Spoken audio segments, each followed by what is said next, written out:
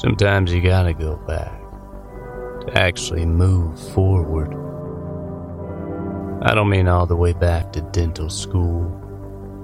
Let's face it, that was an awful experience. But when it's all said and done, you still have questions. That's what Paul and Justin are here for. To answer your questions as your dental business mentors. Hey everybody, welcome back to this edition of Dental Business Mentors. I am Dr. Paul Etchison, and I'm joined by my partner, Dr. Justin Billar, and we are your dental business mentors. We're going through questions that you write into us. Thank you so much, listeners, for writing in. Just great stuff, and I really love dissecting this stuff with Justin. I just think it's really clear, it's quick, and it just gives a lot of information that's actionable. So what is our question today, Justin? So today we're going to talk about how to get a lot done in a short period of time. Yeah, that sounds good. I like to get a lot done in a short period of time. I mean, if you think about it, time is our most precious asset. We're running out of it day by day, and let's get a lot of stuff done. So I get this question quite often, just like, how do you do so much? Like, how are you just like, do you not have a family? You know, is your practice running by yourself? But, you know, I have a lot to do, and I think I get a fair amount of stuff done in a short time. But for me, it's always just being clear on what I'm working on now, giving your 100% attention to the task at hand. And that means avoiding distractions for me. That means like putting focus mode on my phone where people can't interrupt me, not having my email open where I might get, tempted to respond to something right away. So for me, to get a lot done is just being very, very clear on what's important. What am I doing? Now, some other things that have really helped me recently have been waking up earlier. And, you know, you hear these stories where people get up like 3 hours before their family does and gets a whole bunch of stuff done. That's what I've been doing. And I can't say that I'm getting more done, but I can tell you that I'm having more time to spend with my family later, whereas I used to work later into the night. I'm shutting it off at 3 o'clock, but that involves me waking up earlier and in turn, you know, going to bed earlier too. I think another big part of that is just learning how to delegate to team members, delegate to people that can do stuff so that you can focus on, you know, more higher value activities. Just like the dentist is not supposed to be cleaning teeth, you shouldn't be doing all those little things that you could have somebody else that you could pay them to do. So I don't think there's really any magic to it. It's just intentionality, being laser focused, and having the ability to trust people to help you do what you want to do. I mean, what would you say, Justin? I mean, you get so much done. I think you get like 10 times as many things done as me. Like Justin is more super focused than I am. So like, what's your secret? So I don't know if it's necessarily a secret, more like, you know, if I take a look back, and I'm really a big fan of looking back and reflecting on what's happened. So, and before you and I start recording here, we're talking a little bit about deconstructing your life, your schedule, and things like that. Mm-hmm. Because, you know, when you're not aware of what's going on, you kind of make assumptions about what it is. You say, oh, I just don't have the time for this reason or that reason. And if I look back 10 years ago, when I first started doing dental practice acquisitions and startups, I felt like I didn't have the time to do anything at all. I was running from one fire to the next fire to the other, you know, picking up team members' phone calls, picking up doctors' phone calls, people texting back and forth, emails, like no time, man. No time to take care of myself, my mind, my body. I got fat. I got like out of shape. I was like more irritable and not as energetic.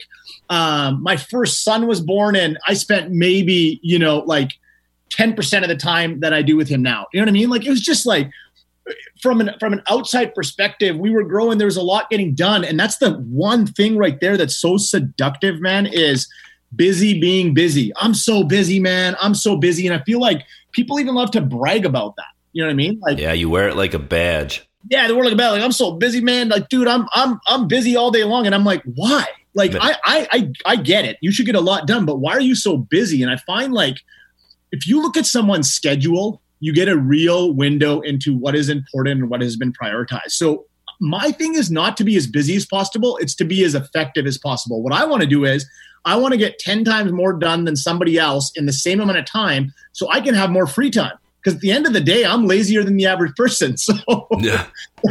so I'll tell you that laziness, in a sense, is actually what motivates me to get more done in a short period. Because then I can do what I want when I want to do it. Right? I don't want things dragging on. So let me get down to nitty gritty stuff here real quick. Number one, you said clarity. We won't go into that. That's super important. Know what you're headed after. Number two, be logical. Be logical. Don't, Tony Robbins says people overestimate what they can do in a year, but underestimate what they can do in a decade. So be logical about what you can actually get done. Don't put 50 things on your to-do list because it's not going to happen. And then you'll suffer from carryover lag. Google carryover lag. It's a neuroscience principle. You're going to be weighted down. You're going to feel terrible, and you can't really focus on the next task because you haven't let go of what's outstanding or what happened previously. The third thing is I think it's important to do a time log. This was a game changer for me. Actually write down for the next 2 weeks what you're doing every single day. And then at the end of those 2 weeks, look back and circle all the things that you could have either delegated, automated, or perhaps chunked together with other things. I'll give you an example. So let's say, for example, email was like sporadic throughout the day. Well, what if you just did email right in the morning and right in the evening and didn't open it at all elsewhere? Chunking things together so you can get in that zone and get things done. I think a time log is going to help you because it'll create awareness like we talked about. So do a time log. The other is we become very burdened by the amount of work we have to do. So it's so important. We neglect the momentum that we need, like that energy. You know what I mean, Paul? Like you need energy to get it done, right? Yeah. So how do you keep that enthusiasm and momentum? Because it can just get boring and monotonous. Well, I think it's celebrating the wins. Like you have to stop each day and celebrate the progress you made. Because the brain is so hardwired for negativity. All it's going to do is tell you like, hey man, you didn't really get much done. You got XYZ outstanding. So you start to create that anxiety surrounding it. I think celebrating wins is a game changer because it allows you to kind of look back at the end of a week, a month, and say, hey, look at these. I checked off like 100 boxes here and I got a lot done. So I'll kind of throw it back at you, see if you want to add anything. And then I have a few little ninja tips that I think people can use as well. Yeah, let me add just a few things. Like you mentioned this carryover lag, and I've never heard that. But I kind of want to Google it, and I'm hoping that I'm going to use this correctly in what you're talking about. I just did an episode. If you guys go back to my solo episodes, maybe, 4 episodes ago, I talked about to-do lists. And I have a to-do list. I have one to-do list that is short-term, and I have one to-do list that's the today. And the reason I did this is because I used to have one to-do list that if I had something to do, I just threw it on there. So I get it down to like 5 things to do. I'd get it down to 2 things to do sometimes. But for the most part, I'd have like 15, 20 things to do. And it was exhausting to just look at all these things I have to do. So what I started doing is a short-term to-do list. That's where I throw all the things I have to do. And each morning or each night, I will go and I will drag things from that list to my today list and give me a very realistic amount of things to do. Because I just felt like it was so exhausting to never be able to finish the list. So that's one thing that kind of popped up in my mind. And then the other thing is that I have toyed with the idea of a personal assistant.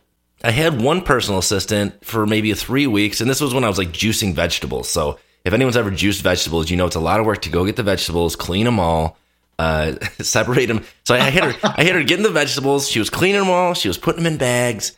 And she just had so many boyfriend problems. Like, it was just so much drama, and she'd come late, and she'd leave early, and she wouldn't do what I'd said, and it was, it didn't go well. So I never went back and revisited it. But it's funny you say the time log, because as we speak, I'm doing that right now, because I'm really trying to get more time back. And I think I'm going to hire a personal assistant, but I'm like, I don't know what I would have him or her do. But I'm hoping this time log will get me some clarity. So I like that you mentioned that. 100%, brother. I appreciate you sharing that. It's so true, man. So you've created this awareness. You've got some clarity. You know what you want to do now, right? And you generally know where you're wasting time. You can take all that out. So if I'm going to go through this rapid fire, but you can slow it down to 0.75 times on your guys' end if you want to slow it down. So here's the first thing. You want to focus on needle drivers. And what I mean by that is there are tasks that you can perform in a day that will leapfrog you in your progress in a certain area. Yeah. For example, right? Let's say, for example, your goal is to increase the productivity of your practice by 20%. Okay, let's say that's a goal of yours. Well, you could do that by being in the chair all day, or you could do it by adding, high value procedures and these sorts of things, but those things take time. There's other things that can be done by dialing into little metrics like what's my new patient flow? What's my average diagnosis per new patient? How do I increase my treatment conversion? How to get my phone answered a little better? Just little things that add up to cause momentum in an area versus the stuff we think that does it, right? So I think it's really important to say, hey, this is what I want to accomplish. Talk to somebody who's already done it so they can tell you what the needle drivers are, because you're not going to be able to just think of them if you haven't done it yourself, right? Mm-hmm. I mean, all the mistakes I've ever made and time wasted is because I'm like, well, this is what I want to do, and this is how I think it should be done. I'm like, okay, I mean, that's one way. But going out and finding someone who's done it already, it just makes your life a lot easier because you're going to avoid all that nonsense. So needle drivers, number one. Number two, chunk time and schedule. Don't do email in the morning, email in the afternoon, email whenever you want, text here, Facebook there, call here. Schedule calls in a 2-hour time slot. Don't take them outside of that. Schedule email in a 1-hour time slot. Don't do it outside of that. Block off 5 hours of deep work time on projects that really matter to you. Right? In between patients, for example, don't run around, pick up your phone. Don't run around, have conversations, with the team that are going to pull you out of the zone. Don't go back and check your email. Don't try to do practice management work while you're seeing patients, because you're ultimately going to burn yourself out, reduce your productivity. So chunk tasks together, put your technology away, and then make big decisions fresh in the morning. I think what happens is we get so burnt out by the end of the day that we're left to make certain decisions or plan things out, and you just do a terrible job at it. So if there's something big that requires your decision, do it first thing in the morning. Like, spend the first hour of the day figuring out how you're going to go about doing this versus, let's say, just rapid fire doing it. Those are some things that I think I'd start doing right away. Yeah, the chunking thing's huge, because it's like people don't realize how much energy they lose by just tasks like switching back and forth. And I am guilty of doing practice management things while I'm seeing patients, because I'm just trying to get my practice stuff done while I'm in between patients. And I feel it. I know it exhausts me. And I know it would be better if I just scheduled the time to do it and I'd be more productive. But I'm just trying to I should probably stop doing that. But it's like, I know it. And it's so obvious to me, but it's natural. It's like, okay, so, all right, now I'm going to play devil's advocate here. I am listening to you, Justin, and you're talking about schedule my email, schedule my texting. Yeah. But what if I don't schedule enough time to finish it? Yeah. 100%. So what I do is this. At the end of my day, I have what I call clear desk time. Okay. So clear desk time is basically for me to go back, once I spend time with the kids, once everyone's in bed, whatever, hung out with my wife, I got an hour. Okay. And in that hour, every single day, Monday to Friday, I'm going to go through and say, what could I have done that I did not finish? And I'm going to go after it. Now, if it was a project that's going to take me 3 or 4 more hours, that's a different story. You celebrate your win, how much the progress you made. You have to release yourself of that. But if it's like some emails you got to return, some phone calls you got to return, just get it done. Get it off your plate. Do not allow it to go to the next day. So that's how I deal with that. And it's not a perfect system. It's not, perfect. But I'll tell you, Paul, here's what changed when I start implementing these rituals and these little things I'm talking about, because we're kind of going in a few different directions with folks. But here's what happened for me. I honestly, I track my productivity now, and I can tell you that in the last 5 years, my productivity has tripled. And I know this by even comparing my schedule to other people's schedules. So what I have in my schedule, and if I show it to other people, they're like, how the hell do you get all this done in a day? And honestly, I'm super disorganized inherently. And, shiny object syndrome, squirrel passes by and I'm like chasing it, right? So it's like, So for me to stay organized, I have to have a ritual and I have to have it on paper. So I created something called the Productivity Planner. It's actually something that if anybody emails us about, we can send. If you email info@dentalbusinessmentor.com, we can send you the Productivity Planner. And it's a great way to plan out your week and set aside time on a Sunday to plan the whole week. That's another big one, dude. Plan out your week, right? Don't just let it happen to you. Be intentional. But I don't have time to even plan. How could I possibly do that? And that's the objection, but you're just going to have to trust us. planning your week, it makes you so much more effective. It just does. I don't know how. It just does. Yeah. Let's get real for a sec, right, Paul? And when we're telling ourselves we don't have time, that's honestly BS, man. I sold myself so well there for so long, man. So my advice to you out there saying that, if you're saying that, stop selling yourself. Yeah. Right. It's funny. My wife was convinced I was working 70 hours a week, and I was convinced I was working 25 hours a week.